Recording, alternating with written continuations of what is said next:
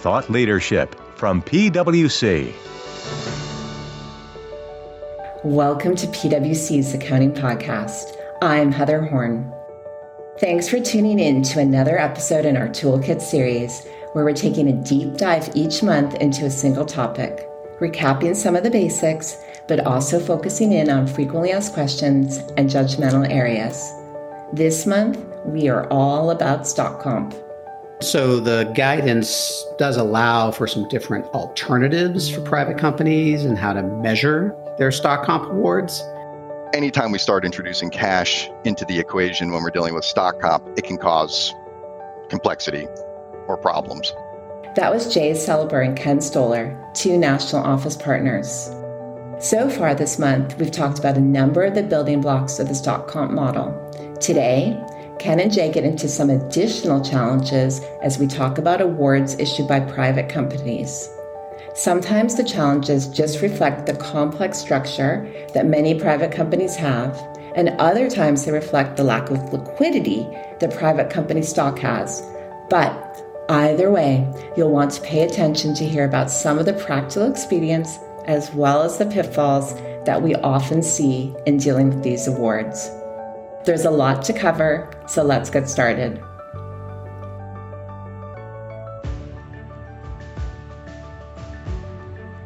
Jay, Ken, welcome back, and thanks for joining me today to talk about accounting considerations for stock compensation for private companies. And I know throughout our prior podcasts, we've definitely touched on a few specific issues for private companies, but I also know there's many more because of some of the unique challenges associated with being non-public when you're dealing with compensation. So Jay, talking then just about private companies in general, can you highlight some of the key differences when it comes to accounting for stock comp? We certainly can. So the guidance does allow for some different alternatives for private companies and how to measure their stock comp awards. And there's some both for equity awards and liability classified awards. So maybe I'll start with the equity classified ones. And some of them aren't necessarily policy choices or practical expedients. Some are, but some aren't, but some accommodations that are made for private companies in certain circumstances.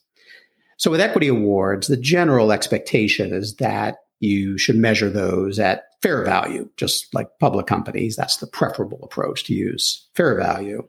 And this is one of the ones that's not necessarily an expedient, but since no public market exists for private company shares, of course, it requires a valuation to determine that amount. And frankly, that might be the hardest part of all for a private company from a valuation perspective, figuring out the fair value of the underlying share.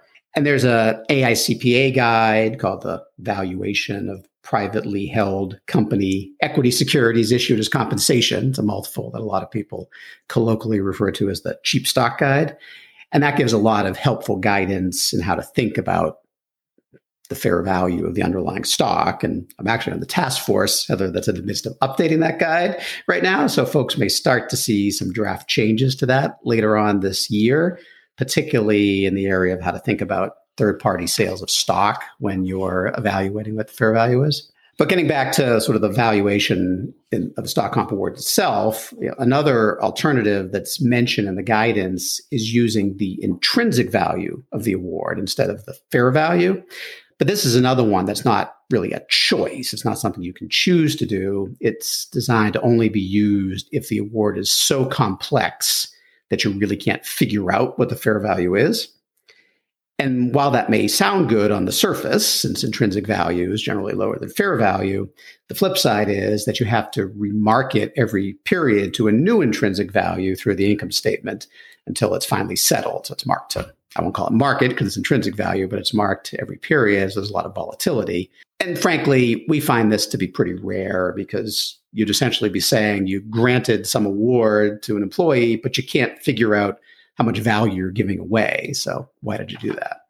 Maybe real quick, Jay was mentioning fair value and intrinsic value. Just for anybody who's not familiar with those term. So if you think about a stock option, so stock option has an exercise price. That's the price that you can pay to buy the share. And often on the day that it's granted, say the stock price is $10, then the exercise price might also be set at $10. So in that example, there would be a fair value to that option. And that's where we've talked in previous podcasts about maybe using a Black-Scholes valuation model to come up with the value. But the intrinsic value is just the difference between the stock price and the exercise price. So in that example, the intrinsic value would be zero at that point because the difference between the stock price and the exercise price is zero. So just wanted to level set a little bit there. You anticipated the question I was about to ask. So perfect. Thank you. So then, Jay, as you sort of think that through, I do know that there's some practical expedience here that the FASB would allow. So can you run through how that fits into this discussion? Yeah, sure. So the first one I'll mention is what's called calculated value, as opposed to, as Ken described, fair value. And what that is kind of a bit of a hybrid of that. It's if you can't estimate a company specific volatility of your stock, or use maybe a reasonable group of public peer companies to come up with an estimated volatility for your stock. And volatility is one of the inputs that you would need to include in, say, that Black-Scholes model that Ken mentioned to come up with the fair value of a stock option. You are allowed to use an industry index of volatility instead of coming up with a specific peer group to put into the valuation, and that's called calculated value. But that one we also don't find used very much in practice either, since most companies we find can come up with a reasonable peer group, and as long as you're using a peer group that's thought to reasonably estimate what maybe your stock's volatility is, that's still considered to be fair value under the guidance and not using that special exception. Now, the other one that we do find to be more commonly used relates to another of the inputs or assumptions that's used to value stock options, and that's about expected term of the option. And it actually builds on a practical expedient that's allowed for all companies, public and private, under some of the SEC's guidance in the staff accounting bulletin. And that allows you to use what's referred to as a simplified method for determining the expected term of the option. But the SEC only allows that simplified method to be used if the stock option in question is considered what it calls a plain vanilla option. And amongst other things, that can only have service vesting conditions, not performance or market ones like we talked about in our first episode. So what the FASB allows for private companies is they allow a broader use of that simplified method, including for awards with performance conditions or market conditions and repurchase features, which wouldn't be considered plain vanilla under the SEC's guidance. And generally, how this works is that instead of having to model out maybe what, based on history or otherwise, your expected term of an option is, how long people hold on to the option before they exercise it, is you're allowed to basically use as your expected term assumption the midpoint, so halfway in between the vesting date and the legal life of the option. So if the award vests after 4 years and it has a 10-year legal life, you can take the midpoint between those two, or 7 years, and use that as your expected term. It gets a little more complicated if there's some performance conditions or otherwise in there, which we don't need to get into here. But the guidance does sort of allow a little bit of a simplification in coming up with these assumptions. So, Jay, I had to laugh when you said it gets more complicated, because I think for most people, all of this is pretty complicated, but I guess there are relative degrees. So that's very helpful. And I do know this is intended to be a simplification.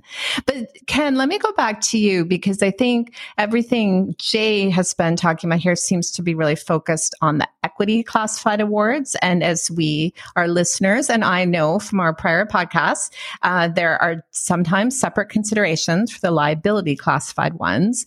So is there anything specific that private companies should be thinking about if they are issuing or have liability classified stock comp? There is, and I think this is an excellent exception that is available, and in particular because We see many more liability classified awards with private companies than we do with public companies, as we talked a bit about in our second episode. So as we talked about in that episode, in general, liability award is marked to market each period rather than fixing the value up front like we do with an equity award. So we're marking it to market, and that's the general rule. And when we say mark to market, we're saying marking it to fair value. But for non-public companies, there is an exception that allows for a policy choice to use intrinsic value rather than fair value. And we just talked a couple minutes ago about the difference between intrinsic and fair value. So that can really simplify things for a private company that has stock options, because if they were marking to fair value, that means every reporting period, they would need to be running new valuations of all of the options they have outstanding.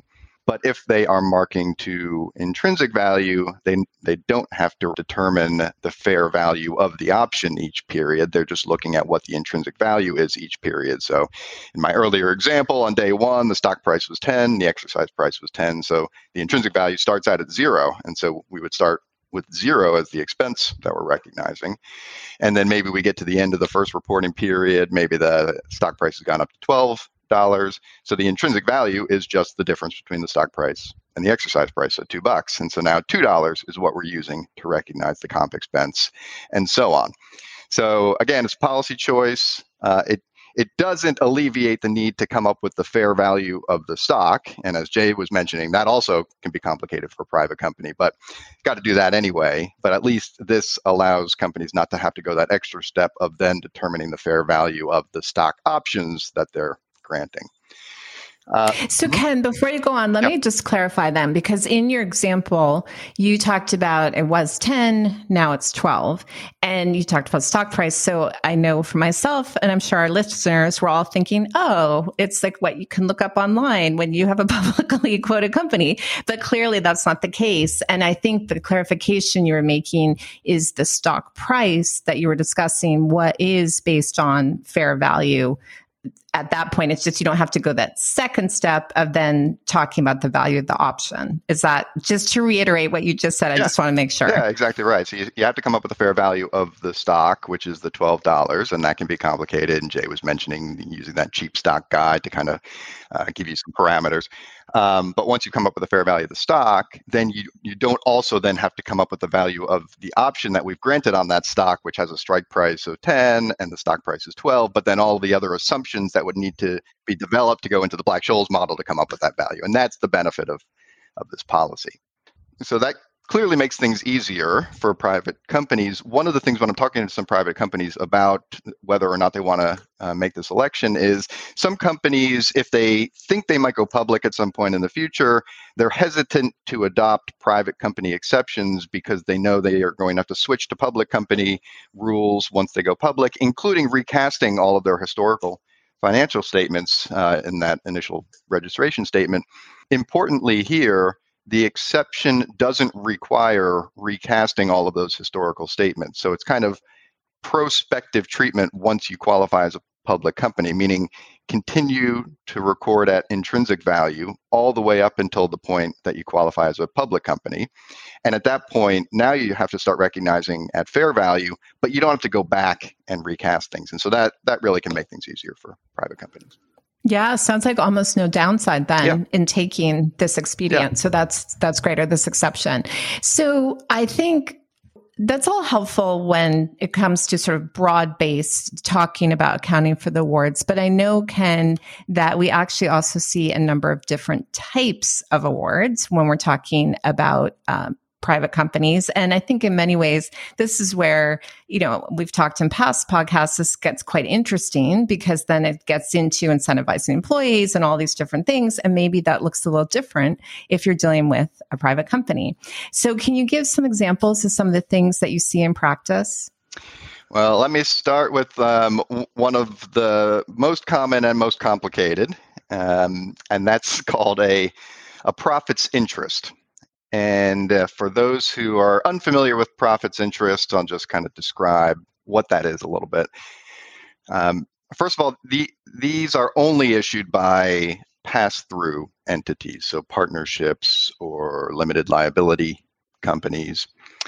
And the way they work economically is they only entitle the holder to participate in future profits or future appreciation of the entity. So on the day that I get it, if we were to liquidate the business on the day that I receive that thing, I would get nothing because I'm only entitled to future growth. And so there are special tax rules on how the employee, the recipient, is taxed on a profits interest, which makes employees love these things. Because for tax purposes, since that liquidation value on day one is zero, the IRS said, we will allow you to treat this thing as having zero compensation. And so there's never ordinary income tax that the employee has to pay. And so any future appreciation of this instrument is all going to be taxed to capital gains rates, which employees like because those are going to be lower than ordinary income tax rates. So these are super popular with partnerships and LLCs, and we see a lot of these in practice. So that's what it is. That's the economics. That's the tax. Now let's talk about the accounting a little bit. There's nothing in GAAP that specifically discusses how to account for profits interests. The best we've got is a speech made by a member of the SEC staff back in 2006, where profits interests were mentioned and basically said there's a lot of different flavors, designs, bells and whistles when it comes to these profits interests. And so you need to understand the substance and the economics of how the thing works, and then figure out whether it's acting more like a real equity ownership interest in the entity, or is it acting more like just some kind of profit sharing bonus compensation liability to the employee. So clearly a lot of judgment is going to be necessary when we're trying to make that kind of determination. In fact, in our stock compensation guide in Chapter 6, we have a whole list of factors that a company might think about when trying to make that determination. And so you go through the factors, and usually there's going to be a host of factors that are a little bit equity-like, a host that are liability-like. You're going to have to put them on the scale, use your judgment, see what it seems to be acting more like. But in practice, there's one factor that we find carries much more weight in our view when we're analyzing one of these things. And that is what happens when the employee leaves the company. So take on the one hand, if the employee leaves the company, they've got this profits interest. If you can leave and continue to hold that interest forever, or if the company has the ability to buy it back from you when you leave, but they're going to pay you fair value for that instrument, that feels very equity-like, right? That's kind of how a real owner of the business would operate when they're holding a share of stock. They could either hold it forever, or if they're going to get bought out, they're going to get bought out at fair value. So call that bucket one. In bucket two, you might have an arrangement where when you leave, either you just have to give the profit interest back for nothing, or maybe the company will pay you something, but it's clearly not fair value. So the economics there is you're going to, while you're an employee, if there's ever any profits that are distributed on the profits interest, you're going to receive those. But as soon as you leave, you don't get them anymore. So that feels a lot more like just some profit sharing cash bonus type plan. So that's bucket two. And so when we're analyzing one of these things, again, there's a whole lot of factors to consider, but that factor on what happens when the employee leaves will oftentimes kind of be the decisive in tipping the scales toward equity or tipping it toward liability. And then once the scales are tipped, then we just follow kind of whatever GAAP would make sense. If it's a equity-like instrument, then you've given the employee something that's equity, and therefore we're going to apply stock comp accounting under 718 and go through all of the stuff we've been talking about in the previous podcasts. And then, of course, on the flip side, if it's just a cash bonus plan, then treat it like a cash bonus plan. The one thing I will mention, though, if we're treating it like equity and we're accounting for it as stock comp, I mentioned earlier that for tax purposes on day one, the IRS allows it to be viewed as having no value, because if it were to liquidate on day one, you would get nothing. But for accounting purposes, we definitely don't think this thing has no value. It's kind of like what we were talking about with the stock options, the difference between fair value and intrinsic value. It's like the same thing here with the profits interest, right? The intrinsic value on day one is zero, but clearly there's a value to having this thing and potentially participating in the future appreciation. And so, in fact, most of the time when we're valuing the profits interest to determine our accounting expense, it will be valued very similar to how a stock option is valued, and kind of Black-Scholes model or something like that. And I'll also just mention, I did say that there's no gap specifically on profits interests. That may or may not change. The Private Company Council of the FASB, they have been considering whether to take a project on to put some guidance together related to profits interest, just to clarify, because obviously this is a complex area. At the last meeting where they talked about this, they said, while these things tend to relate to private companies because it's only partnerships or LLCs that grant these, they can exist at publics also, because you could have a partnership or an LLC within the public company corporate structure. And so they said maybe it's just better that the FASB takes this on, because and just provide some guidance that'll be applicable to everybody. And it seemed like the FASB, there were some board members at that meeting. It seemed like they were open to that. So there may be some FASB guidance forthcoming, but based on all the discussion so far, it sounds like any guidance that comes out would be very in line with the discussion we just had here and the discussion that we have in Chapter 6 of our Stock Comp Guide. All right, Ken, that's helpful. And I'm actually glad you clarified that point on public companies, because I had a public company client that had these, and I kept thinking, wait, this is supposed to be private only. So I'm glad you clarified that point. Yeah. So then let me go on, though. Are there other types of transactions that you do see more often? And you did say these are also more often in private companies. Any other ones that we often see when dealing with our private company clients?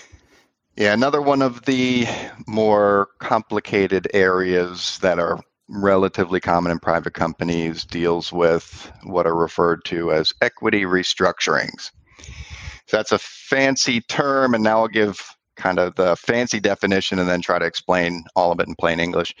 The paraphrased fancy definition, an equity restructuring is a non-reciprocal transfer of value to the owners of a business that has an impact on the stock price. Non-reciprocal transfer of value. So let me maybe give an example, and this example is actually what's most common in private companies, and hopefully this example will make clear what those fancy words mean. So picture you've got a business, and let's just say the stock price of this business is $10. And the business decides it's going to distribute $100 million of its cash out to the owners of the business. So as soon as that distribution happens, the business is smaller. It's smaller by $100 million. And because the business now is smaller by $100 million, the stock price is going to change accordingly. And if that $100 million equated to, let's say, $3 a share, then yesterday's $10 share price is going to come down to $7 because of the distribution. So that is an equity restructuring. That's one example. There's other examples of equity restructurings that we tend to see more in public companies, but this is what is by far the most common with a private. So the stock price came down from $10 to $7. Now, most stock comp awards that are held by employees don't participate automatically in that type of a distribution. So while the stockholders are happy with the situation, because yesterday they held a share of stock that was worth 10, today they hold a share of stock that's worth 7, but they've also got $3 from that dividend, so they've still got $10 worth of stuff. It's just a little bit different. The employee, maybe they were holding a restricted stock unit yesterday, and so the value of a restricted stock unit is the same as the value of a share. So yesterday that restricted stock unit was worth $10. Well, today that restricted stock unit is worth 7, but they didn't participate in that distribution. So they're harmed as a result, and companies don't want that to happen to their employees, usually. And so in almost all situations, a company is going to make the employees who hold the stock awards whole in some way. And in the real world, there's a variety of ways that we might make the person whole. Sometimes we'll just pay them cash, pay them $3, just like the shareholders. Sometimes we might give them some extra equity just to make it up to them. Sometimes if they hold options, maybe we'll reduce the exercise price. That will increase the value. So we see all of those. Sometimes it's a combination of those things, and we see all of that in practice. But any of those things, when we're kind of adjusting or making whole, that is a modification of the original arrangement. And so just like we talked about in the last episode on modifications, we got to run it through the stock comp modification accounting model. But there's a very important first step before we start digging into the modification model, and this is where some companies can get caught by surprise. And it deals with whether the original terms of the award required the company to make that person whole or not. So in the first scenario, we might have an original, the original stock option agreement said, if there is an equity restructuring, and sometimes this is referred to as an anti-dilution provision. It'll say, if there's an equity restructuring, then you will be made whole. It's required. In scenario B, maybe the original option agreement is silent, doesn't even say what would happen if there was an equity restructuring, or it might have one of those anti-dilution provisions, but it'll say, if there's an equity restructuring, then we may make you whole, or something to that effect. So clearly there's discretion for the company to decide whether or not to make the person whole.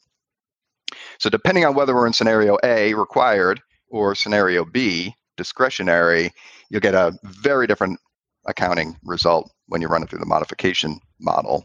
Because if it's required, then we'd say, and remember back to the last episode when we're doing modification accounting, the general model is we compare the value of the arrangement or the instrument yesterday before the modification to the value immediately after. And so the value yesterday of my RSU, the actual value was 7, but if I know I'm meant to be made whole, then we can say the value even before the modification was 10 because I'm required to be kept whole.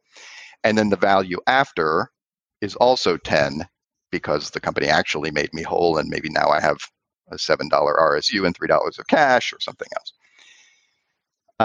As opposed to in scenario 2, the value before was only $7 because the RSU is worth $7, but the value after is now worth 10 because I've been given that make whole. And so there would be $3 of incremental value or $3 of extra expense that the company has given to me. So a fundamentally different answer for that very same make whole payment or make whole adjustment that the company gives, simply based on whether or not the original agreement required it or not. Wow. So definitely a case where the initial structuring of the plan is going to make a big difference for the future accounting. I guess on that point then, any other sort of red flags that you would advise people to look for in these types of arrangements? Yeah. So it is common with these equity restructurings where it's a large non-recurring cash dividend that's causing the equity restructuring. It's common that the make whole that the employee receives is also a cash payment. They're often treated, the company wants to treat the employees similar to the way they're treating the shareholders. And if the shareholders receive cash, then we'll give cash to the employee. And as we know from previous episodes, anytime we start introducing cash into the equation when we're dealing with stock comp, it can cause complexity or problems. And the same is true here. So one of the things to watch out for, sometimes actually I'll see companies taking expense charges that they don't need to when there's a cash payment. Because picture when I describe scenario A or scenario 1, whatever I was calling it, where it's a required make whole. And so in that situation, the value before and the value after are the same. And so there isn't any additional expense charge necessary. The make-whole was a $3 payment, but there's no incremental value from that modification. Well, when companies actually go through one of these and they make a $3 payment to an employee, it's natural to assume that if I'm making a payment to my employee, it must be an expense charge, because that's what I do with salary, that's what I do with bonuses and whatever. And so company just automatically assumes, because it's a cash payment, I need to expense that. And that isn't the case if we have that required anti-dilution language in the agreement. So that's an important one to watch out for. Well, so then where do you record the debit? Yeah, so it would be against equity, and what that journal entry, the story that journal entry is telling me is we've effectively kind of repurchased some of the equity and converted it into cash, right? So now instead of crediting equity for the entire value of the arrangement, now we will have credits to equity for a portion of the arrangement, but credits to cash for the remainder. Seems logical. Mm-hmm. So that's the first item, but a couple other potential issues when we're dealing with a cash make-whole. So the first is when that $3 is paid, oftentimes the award itself is not yet vested. Let's say we were halfway through the vesting period on the stock comp award. A lot of times, though, the cash payment doesn't require future vesting. It's just paid, and you get to keep that, even if you ultimately don't vest in the share. You leave the company, you forfeit the share or the option. You get to keep the cash. Well, the substance of what's going on there is we've actually accelerated the vesting for a portion of the arrangement, because before all this happened, I just had an option or an RSU that I was expensing over the vesting period. Now I've taken a portion of the value of that thing. In my example, like 30%, it was worth $10, and now I'm paying out $3 of it. So I really took 30% of it, and I accelerated the vesting on it, because you get to keep that $3 no matter what. So because we've accelerated the vesting on some of the award, we need to think about accelerating the expense recognition on a portion of the award as well that otherwise would have been spread over the entire vesting period. So that's another one that catches some companies by surprise. And then we can have the flip side, which is we might have the cash payment that does require future vesting. And some companies will do this. They'll say if the option or the share isn't going to vest for another year, then the cash payment of $3 will also vest at the end of that year. So you'll lose all of it if you leave before the year is up. So that also gets complicated, because now what we've effectively done is converted what was an entirely equity-based award now into an award that is partially based on equity, but partially based on cash. So we've made an equity to liability modification for a part of the award, which we talked about in the last episode. Gets complicated because when you do an equity to liability modification, you need to take a mark-to-market charge to get that liability onto the books. That also catches some companies by surprise. So I guess the big picture, I'll just to wrap up to this question is, if you're making cash payments, it can cause complexity, and make sure you dig into the accounting. That seems very simple compared to what you just described, but definitely good reminder there to really, no, it was good to go through all of that to get to the punchline, and definitely a lot to think about there. So Jay, let me actually go back to you then with my next question, because I know that we often see cases where companies actually provide loans to their employees to purchase stock, maybe to give some more liquidity considerations or otherwise. And just curious, from your experience, what those tend to look like, and if there's other types of structures that we may also see similarly to help with some of the, I'll call it, more common private company liquidity issues.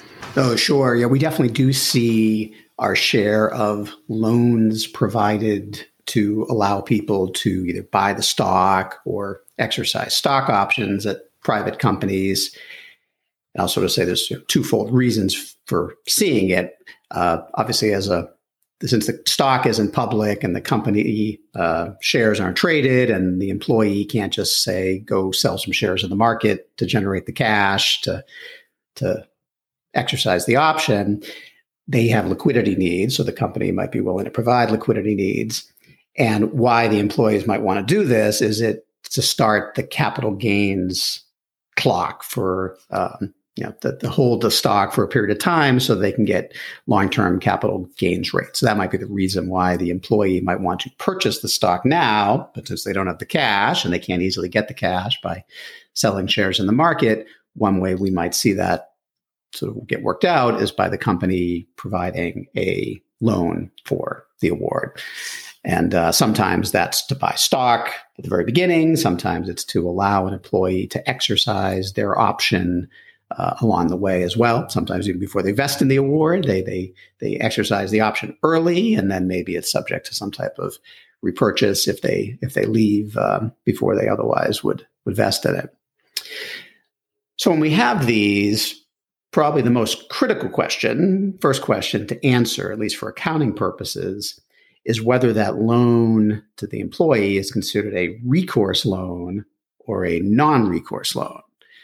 So what's the difference between those? So a recourse loan is one that allows the lender, which in this case is the company, is lending money to the employee, to go after any and all assets of the employee, who's the borrower here, in order to collect it. So that means if the employee doesn't repay the loan, at least under the terms of the agreement, the company would be entitled to go after the employee's other assets, their bank accounts, their house, their cars, whatever, in order to get paid. And then on the other end of the spectrum is a non-recourse loan, meaning it's not collateralized by anything and it doesn't provide the company with any recourse to go after the assets of the employee other than those underlying shares themselves. So the company could take back the shares that you purchased with the stock, but they can't go after you for anything else.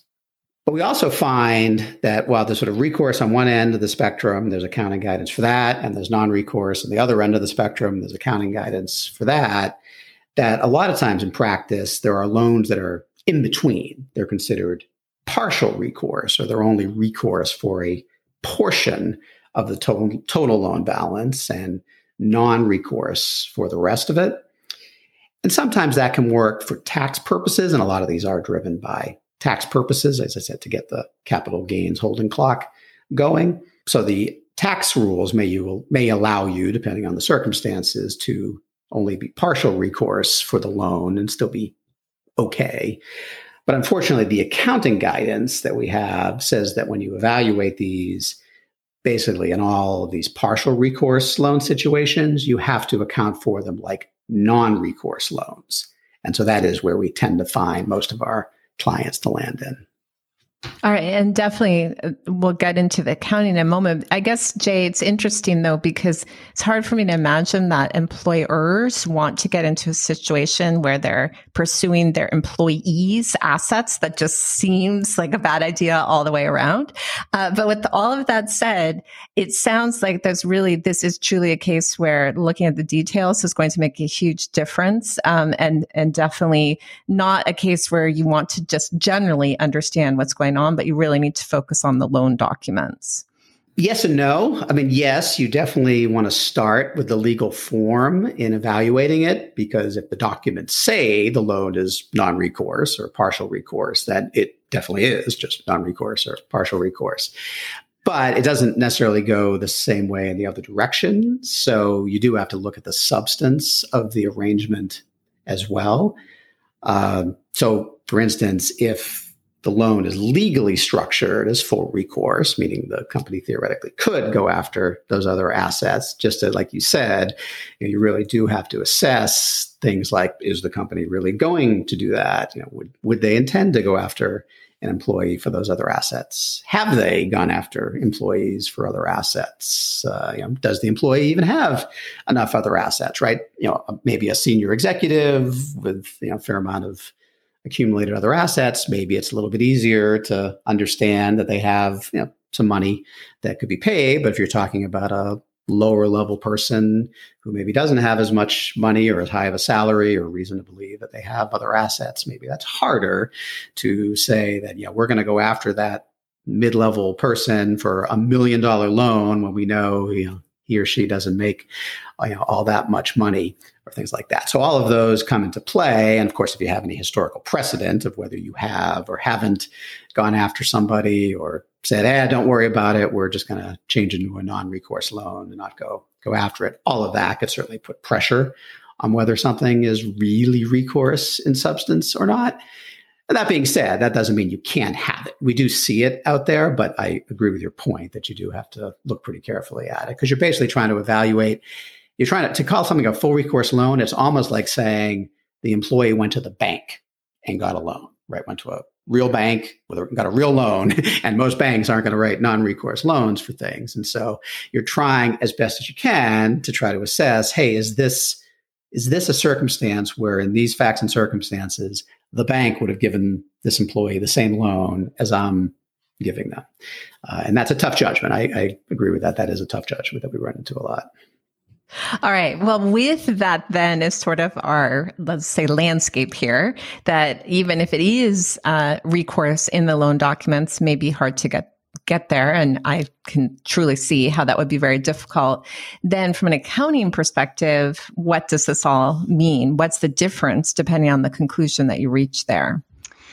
Well, let's start with the easier, which is if it counts as a real recourse loan, as Jay said, then we're treating it as a real loan and a real sale of shares to the employee. And so any distributions on those shares are treated as real distributions and debits to retained earnings. We've got a real loan from the employee, although there is some gap that would tell us that if we've got a loan that was made to buy shares, then we shouldn't show that as an asset. So we're going to treat that loan as contra equity, but still treat it as a real loan. And then the only real nuance that we sometimes find is that if the loan doesn't require a market rate of interest to be paid by the employee, then we might have some compensation just because, as Jay said, if they were to go to a bank and take out a loan, maybe we'd expect them to be paying, 7% interest, but the company makes the loan to the employee for 3% or 2%, or sometimes we see 0%. Then the difference there, we would say, okay, that's a benefit to the employee. They couldn't have gotten that if they went and gotten this from the bank, and therefore that element would be compensation expense. But otherwise, relatively straightforward. So where it gets a little trickier is with the non-recourse loans, and this is where much of the confusion comes, because it's still called a loan, and many companies, when they're entering one of these with the employees, they think of it as a loan, but for accounting purposes, we definitely don't think of it as a loan. So the substance of what's happening leads to the accounting. So let's think about the substance. And let's just use a super simple transaction. So I lend you $100 to buy some stock of the company, and it's non-recourse. So now you've got those shares of stock and you've got a $100 loan to pay off to the company. So if the stock price goes up, then I'll just pay off my loan, and now I've got a share of stock. Maybe the stock price went up to 130. I pay $100 to settle the loan, and now I've got stock worth 130. That was a good deal. But if the stock price goes down, let's say the stock price goes to 70, I may simply say, well, I'm not paying off this loan of $100 to get stock that's worth 70, and it's non-recourse, so you're not going to come after my house or my boat or anything else. So I'm just going to default on my loan, and you can take your shares back. The only recourse is to the shares themselves. So that is operating just like a stock option, right? I have the opportunity to buy stock for $100, and if the stock price goes up, I'll buy it. And if the stock price doesn't go up, I just won't. It is acting like a stock option, and so the accounting guidance says treat it like a stock option for accounting purposes, and that's what we do. So even though it's papered up as a loan, we say there is no loan at all. And all that's happened is the company has granted the employee an option to purchase those shares at $100 in my example. And so the accounting would follow that. And in this example, we'd say there's an option and measure the fair value of a $100 option. And then if there's a service period required, spread it over the service period. A lot of times with these arrangements, there's no service required. And that's actually another sleeper issue that we see where there might be a loan term. Maybe the loan has to be paid off by the end of 5 years. And so some companies will say, okay, well, 5 years maybe is the period I should spread the expense over. That 5 years is not the vesting period, because the person, if they wanted to, they could pay off the loan tomorrow in a lot of these situations. So it's as if they've got a vested stock option from day one, and then they're just deciding if they want to exercise it. So if that was the case, we would just recognize all of the expense on day one. There is no service required. There is no vesting period. In that case, the 5-year term of the note may actually act more like the legal life of the option, right? They get 5 years to figure out if they want to pay it off or not. And then at that point, you kind of have to make a decision, and either you do pay it off or it expires. So in that case, the 5 years is more like the legal life of the option. And then you use that to figure out your expected term as part of the valuation of that option. Right. It's a little bit complicated to think through, because the companies say, well, then where do I record the note on day one? And the answer is there is no note. This thing in substance is just a stock option. So there is no note. There's nothing to record. It's just a stock option, and follow the 718 rules for accounting for a stock option. Yeah, because in most of these notes, it's not like cash actually changed hands. It's more of a book entry. It wasn't like the company gave cash to the employee and the employee gave the cash back to the company. It's more of just sign the note and the shares get issued in book form. So it's more of just book entry than it is actual cash movement. Although I assume there's some disclosure. We don't have to get into disclosure, but I would presume even if there's no accounting, you need to do some disclosure in this case. For sure. And it's, well, first of all, because it's a 718 option, we'd need to do kind of normal 718 disclosures for an option. But in addition to that, we'd probably also mention some narrative about the fact that this option represented a non-recourse note that was issued to the employee, and that kind of thing. All right. Very helpful. Yeah. So definitely a lot to think about. And I know I've been closing these with asking for some parting thoughts, but I actually have a different question today for you, Jay. And then of course we have to get to our Stump the Guest. So Jay, you mentioned early on in here the task force that was talking about the valuation of privately held company equity securities issued as compensation. So as the so-called cheap stock guide. And I think that's something that actually may be of interest to some of our listeners that might be not as familiar with some of these AICPA task forces. So not to get into tons of detail, but could you just give a quick summary of what that really is, who would be involved, and sort of what the process would be? Again, thinking that some people may be less familiar. So Heather, that AICPA guide is a practice aid that is designed to help companies and their valuation firms that they might hire and auditors of those companies to think about practices when they're valuing their stocks. You can't, as you said before, you can't just look up the stock price of a private company, but it's an important part of figuring out the fair value ultimately of any stock awards that you issue. You need to be able to come up with the fair value. There's no explicit guidance about how to do that. You have to make a lot of reasonable judgments about different valuation techniques and considerations. And this guide is designed to try to provide some frames of reference and best practices for that.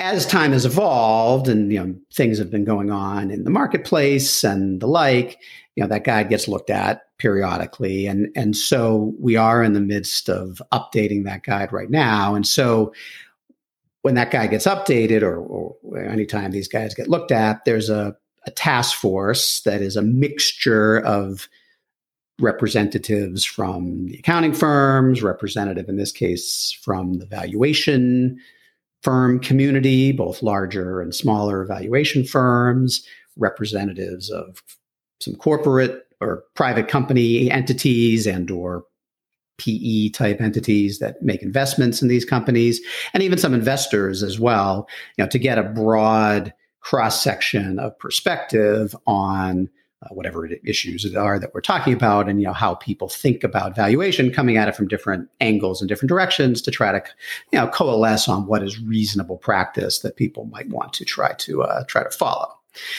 So we've been working on that, and as I said, I happen to be our representative to that task force, and we have been working on that for a little while. The first couple of chapters that we hope to be able to issue for public comment to the broader community, we hope to be able to do sometime later on this calendar year, kind of working through the process of a review around that. They'll probably come out in a couple of phases, maybe one phase to initially talk about the impact of sort of third-party sales of common stock and maybe how you think of those when you're weighing that together with your own valuation models, as well as some of the accounting that applies that we've talked about in some of these podcasts here. And then there'll probably be another round of updates, perhaps in the next year or so, that really get into the actual valuation models themselves and some sort of evolution of best practice that the valuation community has been seeing. All right. Very helpful, and definitely something for companies they're dealing with these, definitely something for them to look out for. So thank you for that background on that. And then Ken, since you've given some advice and some of these other ones, maybe for today, we'll just stick to where people should go look for more information. Sure. So I've mentioned a couple times in the episode that our stock compensation guide deals with a lot of private company issues that we just talked about here. So go check that out. And you mentioned at the top that we've done a number of podcasts in this series, and there are a variety of private company issues throughout those podcasts as well. Perfect. All right. So now to the best part, stump the guests. And I think our track record for this month is pretty good. So let's see how we can do with these next two. So we talked, I think last time, about sort of the introduction of stock options, and we're building on that. So the rise in stock options for the country's wealthy executives in the 1960s was a contributing factor for federal lawmakers' adoption of which tax law? And you could maybe just give a general sense if you have any idea of what they may have done in response to that. Any ideas? Kind of timely with some of what we're seeing right now, actually. Interesting. So again, maybe this is like our last one. I'm not sure I know the names of whatever tax acts were put in. There was one in 1986, and I don't remember the name of that one, but it probably had some lengthy name to it. But it probably introduced some of, again, the tax code sections that we see our clients run into a lot, both with 409A, which impose certain restrictions on how much can go into ordinary income versus how much can go into capital gains, and limit some of what companies can do. So I'm going to try to tie it all together to those couple of things. All right. I think I may have misdirected you, but do you want to make a guess, Ken, or should I just share the very interesting answer? I can't wait to hear the answer. All right. So my misdirection was because right now we're talking about the corporate book minimum tax. So I was implying it was corporate, but in fact, this was an alternative minimum tax for individuals. And that was adopted in 1969 with the hope that more wealthy individuals and executives would pay more taxes. And that was after Congress noticed that 155 very high income individuals legally avoided paying any federal taxes at all. So more than 50 years ago, good stumper. That was introduced. You got us. Definitely a stumper. So yes, we're going into the esoteric aspects of stock compensation, but definitely very interesting. So one more, this one also esoteric, and we can jump straight to the answer if you guys would like, but I also think it's interesting. So after the increase in popularity in the 1950s and 60s, stock options were still found almost exclusively in high-level executive comp packages and not trickled down to, let's call it, middle managers and, quote, ordinary employees. Any guesses on the name of the group of company founders in Silicon Valley that popularized employee stock options for all employees? Well, since I stuck my neck out in the last one, I'll let you go first. No guess. I warned you guys that this one was probably not one you could guess I'm at. pretty Why don't you sure. just hear the answer? Yeah, I remember. I'm pretty sure it was called the Big Shot Equity Council. No. Although maybe that was an alternative name for it. That was it. So this was a group called the, quote, Fair Children. And in 1957, a group of 8 engineers quit their jobs and launched the startup Fairchild Semiconductor. The group was precluded from offering stock options to their employees by their parent company. So they all eventually left Fairchild Semiconductor to launch their own startups. And that's when employee stock options became more broadly available for other employees. And that would have included companies like Intel and AMD. Wow.